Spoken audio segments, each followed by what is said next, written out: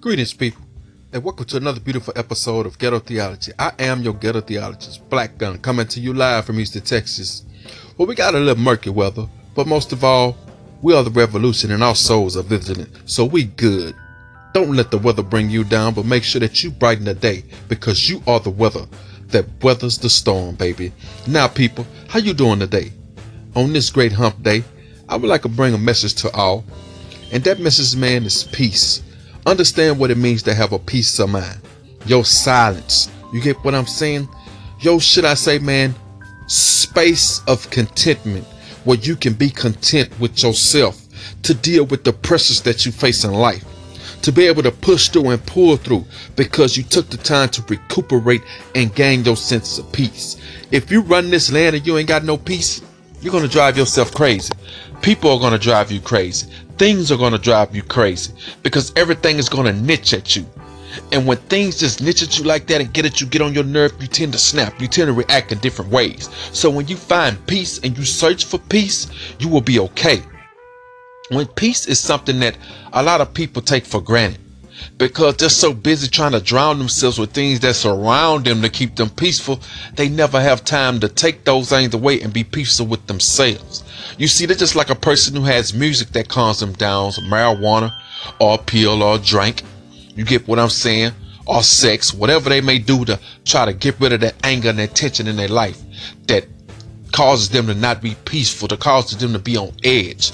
You get what I'm saying? You must take those things away and learn to cope without them. You get what I'm saying? Because coping mechanisms are nothing but crutches. And eventually, those crutches will not hold you up no more because you become immune to those mechanisms that you have took to apply to yourself to give yourself peace.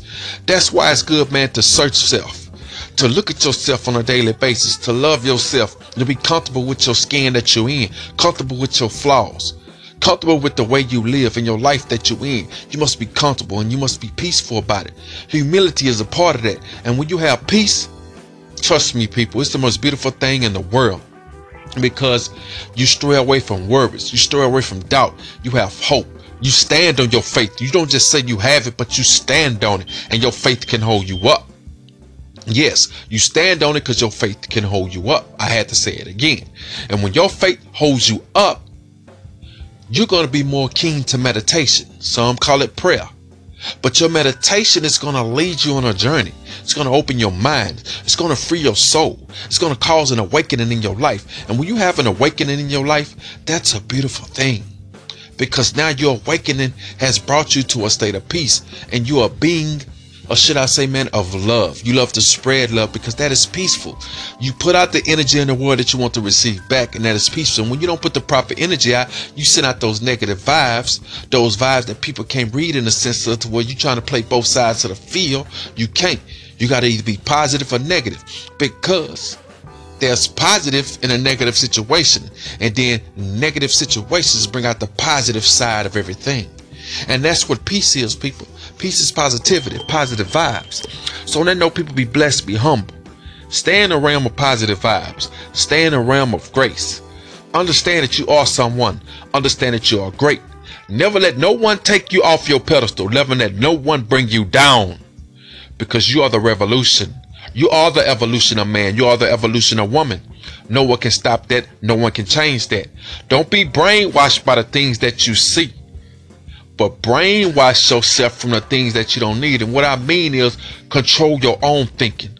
Brainwash yourself with positive vibes, positive thinking and actions and literature and intellect to build your mental capacity.